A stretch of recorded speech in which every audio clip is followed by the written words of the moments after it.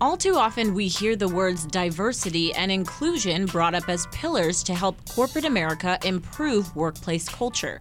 But for as much as we hear the words uttered, signs of actual progress is scant among some of the biggest names in Silicon Valley, in part because they're using a tactic to help them shield the information.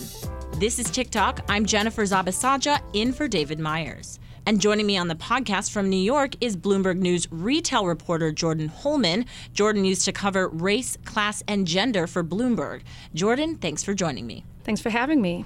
So let's talk first about the ways in which Silicon Valley has confronted their lack of diversity. Right. So in the past few years, we've seen a lot of large Silicon Valley firms such as Google, Apple release diversity reports. So in these reports, they show the percentage of women or people of color that they have in their firm, and people have started to expect those reports. We see low numbers of both Hispanic and Black workers. Female workers is ticking up, but it's still not representative of the U.S. workforce. And so you mentioned a few of the data points. How diverse are we seeing this workforce at this point? So we're seeing around Black workers is about 4%. It hovers between like 2.5, 4%. Hispanic workers in Silicon Valley writ large is still below 7%. For women, you have about a third of the workforce be women. So that's still not equal because women make up half of the workforce in the U.S. So that's why Silicon Valley, people really look towards how are they doing in terms of diversity, because they're among our most valuable companies. Right, and you just mentioned people are looking to them for this information, and your report today is talking about the strategy that they're using to omit some of this information. So walk us through what it is that you found. Right, so since about 2011, so almost a decade, a few companies, when they've been asked, what are your diversity numbers? How many women or people of color do you have in your workforce? They will respond to some media outlets saying, we can't release that. That's a trade secret. And a trade secret is considered information that a company has. If it's disclosed at all, it will cause them economic harm. So now we're seeing tech firms say our diversity numbers and our diversity strategies, that's a trade secret. How long have they been doing this?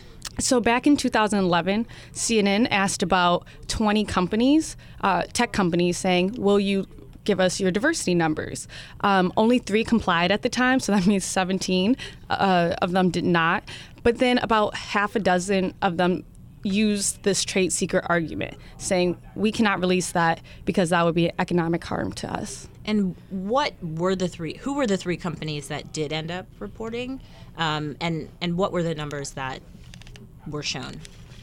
So among the ones that did report, it was Dell, Intel, and Ingram Micro. Similar to the other stats of Silicon Valley, it's low representation of Black workers, Latino workers, and women.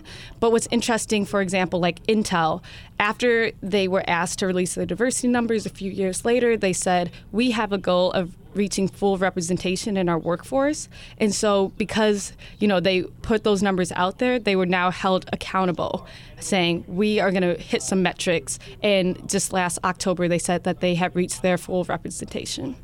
And so, just getting back to the trade secret strategy, I'm sure there's a certain threshold that needs to be proven in order for this information to be classified as a trade secret. So what is it that they need to prove? Right, yeah. I actually spoke to some patent lawyers on this specific topic, and they said that the burden of proof is on the company to show that economic harm. It all comes down to showing your business will be hurt financially if it's released. So, for example, a classic trade secret is like the sauce that McDonald's puts on its Big Mac. They are not going to release that because then other competitors could then start offering that good sauce that everyone likes, or Google's algorithm. So those are kind of the classic examples. It seems very clear-cut that, yes, that's proprietary information. It's a trade secret. But the gray area here with diversity is that it's not clear how this is so valuable, especially because the numbers are already so low. So what are you actually doing that's gonna that your competitors want to emulate?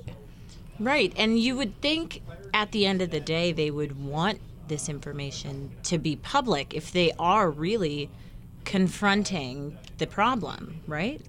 Right. But then you hear an argument from like Palantir. They said that if we provide the exact numbers of people of color or women in our executive ranks or in certain areas of our business, then we are providing a roadmap to competitors to see like, oh, we're raising the stakes in this area. They're going to look at our engineering and try to poach people.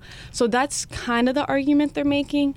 But then also it's a relatively new argument. So we're not seeing, it'll be interesting to see what kind of precedent it sets.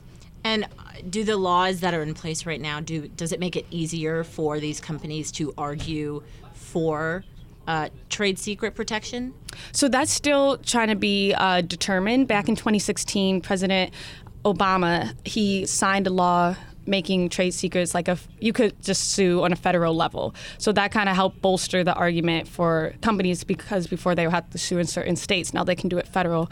And since 2016, there's been a 30% jump in these type of lawsuits. So that gives some indication that companies are becoming more familiar with this law, and then they might apply it to diversity. You actually spoke to a woman who is looking at this problem directly. I'm curious what stood out to you about what she sort of found in her reporting on this issue. Right. So Jamila Bowman Williams, she's a professor at Georgetown Law. She was the one who kind of aggregated all of this data and tracked this trend about tech companies using this diversity as a trade secret argument. And one of the interesting things that stood out to me of what she said is that, like, what does this get us to? Because then we're starting to quantify our diverse workers and say that they're so valuable that we can't tell anyone about them.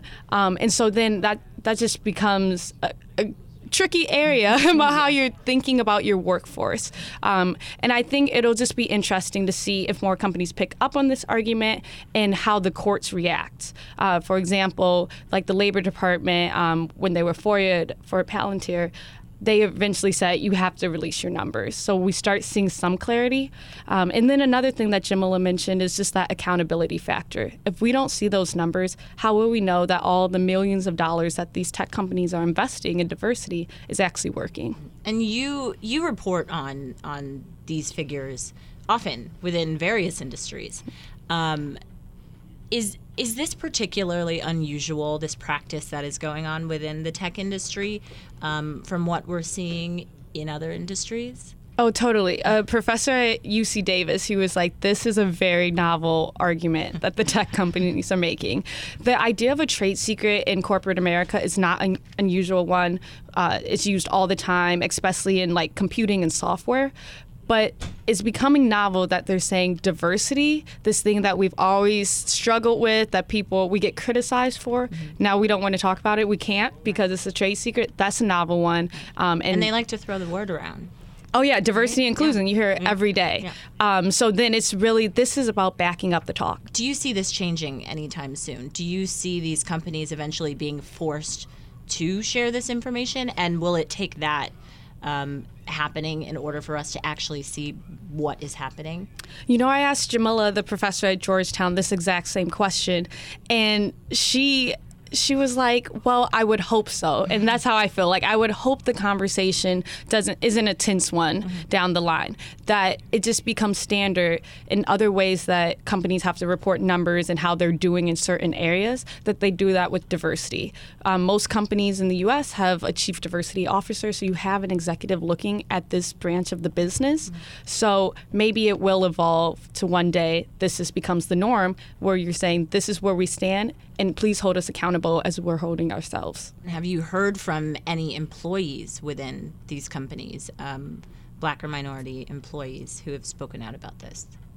Yeah, I think there's definitely an understanding among employees at these tech companies that they're few and far in between. Like when you think about Black workers, a colleague here, Nico Grant, he's reported on this issue about the low numbers of Black workers in the tech field, and saying that it's lonely, and saying that they want to see more, and that means it starts with studying STEM and all of those things. So I think a story like this, it just adds to that narrative and just kind of shows the lengths that companies will go to keep this under wraps. Well, hopefully it doesn't stop here. Correct. Yes. Jordan Holman, thanks as always for being here. Thanks for having me, always. And be sure to follow Jordan and her reporting all the time on Twitter at Jordan Journals. And I'm Jennifer Zabasaja. You can follow me on Twitter at Jennifer Lauren Z and get all your latest updates 24/7 at TikTok.